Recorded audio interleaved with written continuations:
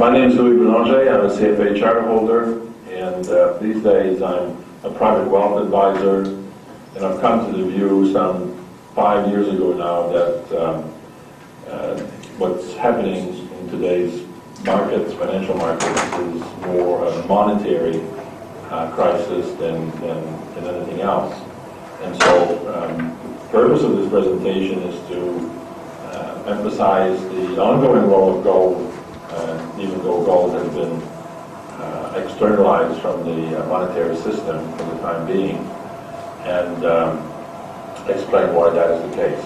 So my background is that I've operated mainly in the institutional advisory market. I was with Mercer for 18 years, including the CEO of New Zealand operations. Now I have my firm and focus more on the private wealth side of things. So on with the presentation. The public who know me and what I talk about generally refer to me these days as a bit of a nutcase because I seem to emphasize the severity, the seriousness of the crisis, and unfortunately people tend to interpret that as me being a doom gloomer, saying that the end of the world is near. No, it's not the end of the world, it's the end of the monetary system as we know it that is near. And so it's important to prepare for what's coming and what is currently evolving. During the presentation we'll cover a lot of ground, various aspects I find of the meaning of gold and the role of gold in the financial system is very unknown, even to the CFA charter holder community. I've delivered this presentation in 12 countries at the invitation of CFA Society so far, and it never ceases to amaze me how much there is really little in-depth knowledge about the history of money or why gold matters. So I'll start the presentation with a few words on that. It's impossible to talk about gold these days and not say a few words as to whether or not its price is in a bubble. So I'll have a few slides on that as well. And probably the core part of the presentation, really getting into the key message, is the nature of this crisis, why it is what I think it is, and why we are currently right in the middle of what I would consider or call currency wars. There certainly is a currency warfare going on between nations. And we'll finish the presentation with a brief outline of bullion. What is bullion? How do you buy bullion? And how is bullion different to investing in gold and various forms of vehicles or means of doing that that exist in the financial market space. Well, let's start with a quote from Warren Buffett. If there's anyone who knows anything about making money, it's Mr. Buffett. And he says, if it's not whether you're right or wrong that's important, but how much money you make when you're right and how much you lose when you're wrong. Few would dispute that. But the problem today, or the real challenge today, is how do you do that exactly when money, as we know it, is being debased or on the way out for a replacement form of money. So, to me, in all the readings I've gone through over the past, let's say, 7 or so years, one of the most one of the shortest but most important reading to properly explain why gold is money or how gold came to be money is a short essay that was written by Karl Menger in German. He's an Austrian. He's the father of the Austrian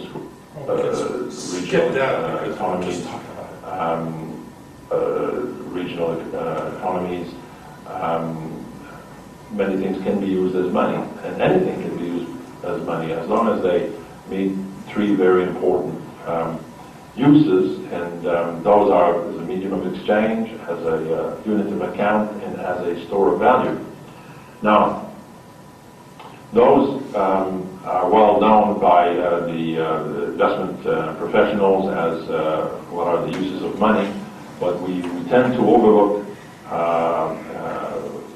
what they are in many instances as we become used to using a form of money without questioning its value.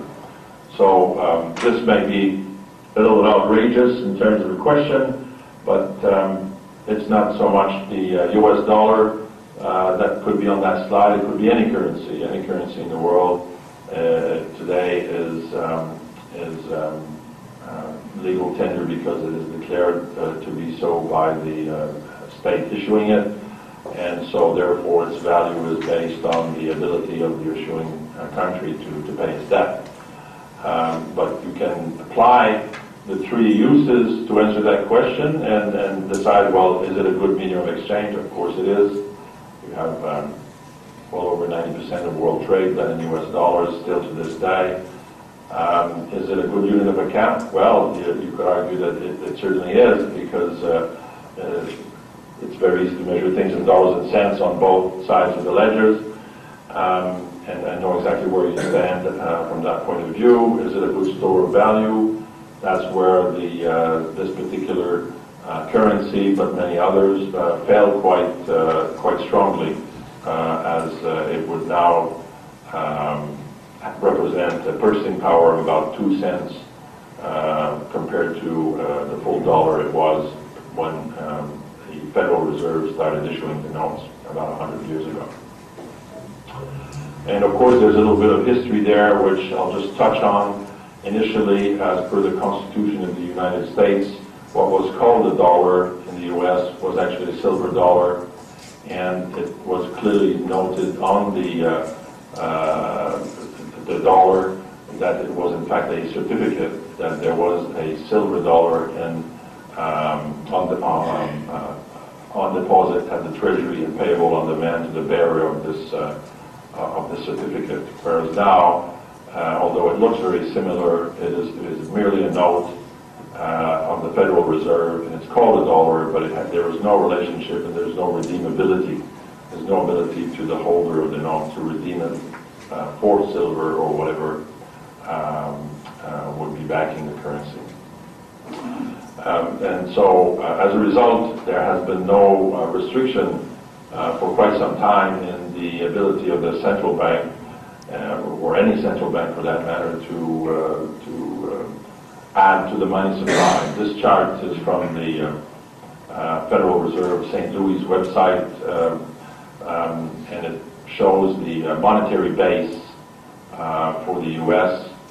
and it goes back to since the beginning of records of issuing Federal Reserve notes. And we can see that whether you are concerned about the situation or not, we're living some unprecedented times with the vast acceleration and growth in the monetary base. Well, what's wrong with this picture? What's wrong with this picture is that we don't really know how it's going to end.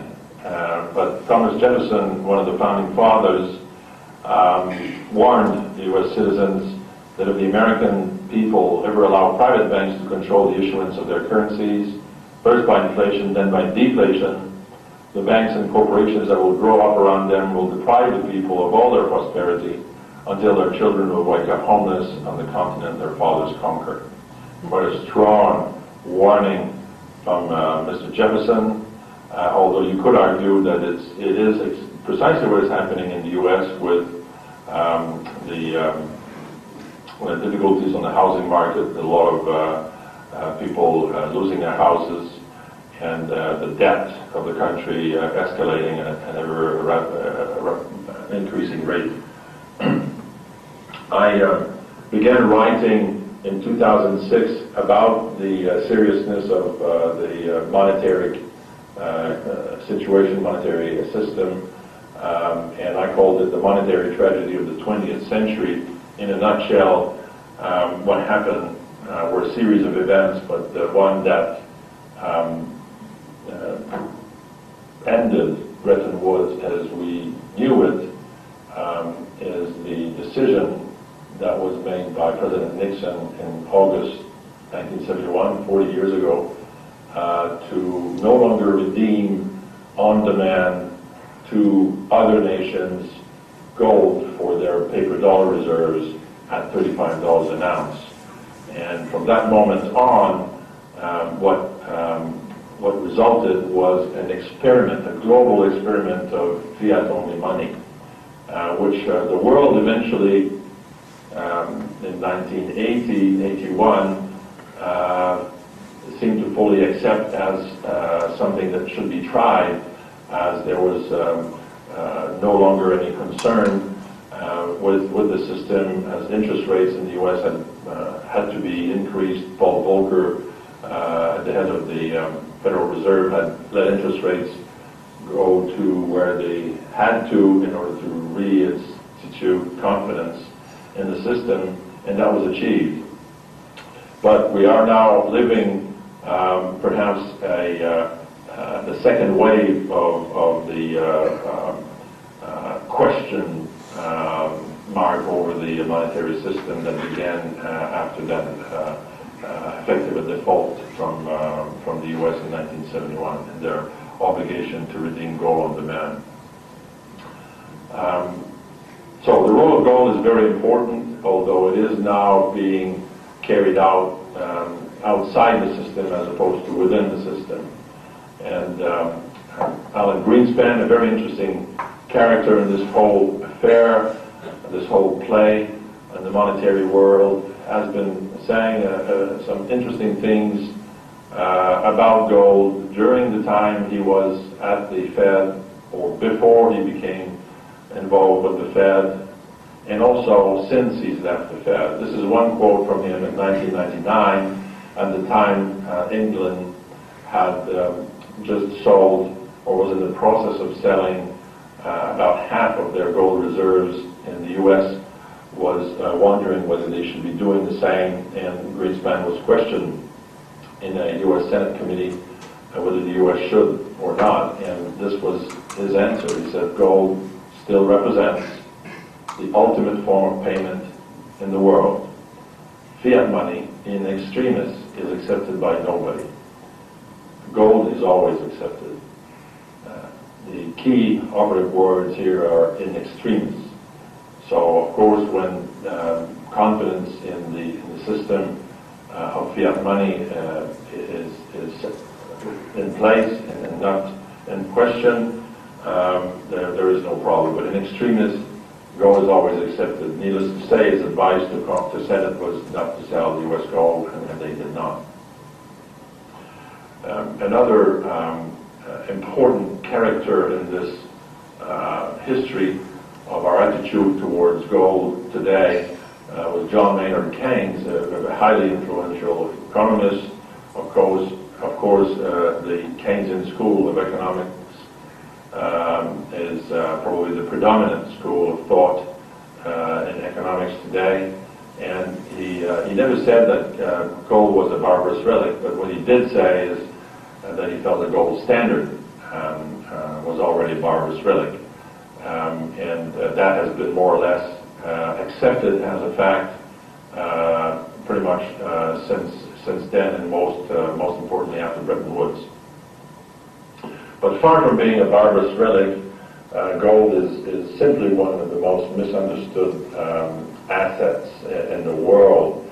And it would be naive to think that there is no governance worldwide of its price, especially these days, as a number of central bankers have admitted, including Paul Volcker some many years ago, as that gold was the enemy, if you like, of the monetary system, which was unfortunately had to be the consequence of throwing it outside the system back in '71. But despite all this, gold remains valued around the world, and in particular in the East, as central banks of the Western world have sold a lot of their reserves over the past 15 to 20 years, although they have stopped doing that over the last year. Why is that the case? Because there is increasing lack of confidence in the ability of the issuing monetary states to pay their debt, and so they prefer to convert part of their assets into stateless money. The most famous quote that I'm aware of in terms of stating that gold is money came from J.P. Morgan himself when he was interviewed a question by, I believe it was a U.S. Congressional Committee in 1913. He was asked what was the role of gold in the financial system, and his answer was very succinct. He said, gold is money and nothing else. Times have changed, as we have heard the current governor of the central bank recently in answering a question by a congressional committee that he felt gold was not money, but simply an asset. The other very important aspect of gold as an asset to own in these times of systemic crisis is that it is not anyone's liability.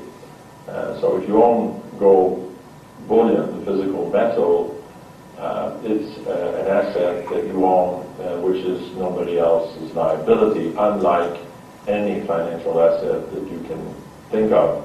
Even a bank account is someone else's liability, an equity, a bond, and so forth. So it offers unique protection from systemic risk. But gold as a metal is an interesting commodity that has properties and characteristics that I could go on forever about, but the most important aspect to understand about why gold ended up being the most saleable item to go to market in earlier times and has remained the most appropriate or suitable commodity to be used as money has to do with the above ground stock of the material. If you think of any other commodity that's dug up from under the ground or that is harvested from above ground, in all cases the inventory, the above ground stock of that commodity will be at best a year or a little over a year's production. In gold's case, maybe with the exception of silver, but silver would not have many years of annual production above ground that is marketable, that is available to trade. Gold is the exception that stands out. The above ground stock of gold is about 160,000 tons, and the annual production of gold is of newly mined gold as opposed to recycled gold is under 2,000 tons a year. So this gives gold a unique marginal utility as a commodity. It's got the lowest marginal utility for any additional supply brought in by mining, and this is effectively why it is still adopted as a store of value worldwide. Price is what people generally think of when they talk about gold or look at gold and get the impression that the price of gold is rising rapidly. What is in fact happening is more the opposite. It is the purchasing power of the currencies that the metal is priced in that is declining, and has been declining for some time, mostly over the last 10 or 11 years. It's unprecedented that there has been, for every single year over the last 11 years, a decline in the purchasing power of most major currencies relative to gold, and this chart illustrates. But unfortunately, in a way, we tend to focus more on the price. This table here shows in number of different currencies, as well as on average on the right-hand side for 10 currencies, the 6 shown on the table, plus the Canadian dollar, Chinese yuan, Indian rupee, and Japanese yen. What the average change in the price of gold has been over the past 10, 11 years. And what strikes me is that there might be a lot of volatility from year to year or from currency to currency, but on average, each year, or on average, each currency shows a similar picture. And to me, that's quite interesting to observe. So the price has been rising in all currencies for quite some time. Therefore, the question is it in a bubble? The answer to be provided shortly. But to my mind, the gold price is an indicator. It's a barometer. It signals that there are problems with the fiat currencies. It signals that it's time for monetary reform. And I'm very pleased to hear more and more discussion on possible new post-Bretton Woods systems that are being discussed at either the G20 level or more regional forums. But that's very healthy, and we need much more discussion on that very important subject, because we do need to reform our monetary system. But until we get there, it's very important to know how to prudently take all this into account in the investment management of whether it's private wealth or institutional money. And in my opinion, until we do get monetary reform with some form of recognition of the need for a numeraire, which we no longer have, a sound measure, unit of measure of value unrelated to paper, then it will be considered more and more as an alternative form of money to fiat currencies, and we're seeing that certainly even with central banks that have become net buyers of gold despite the highest nominal price ever. And eventually later we hopefully will have gold back as a numeraire or the anchor for the system. But to my mind, coming back to a point I made earlier on, there is a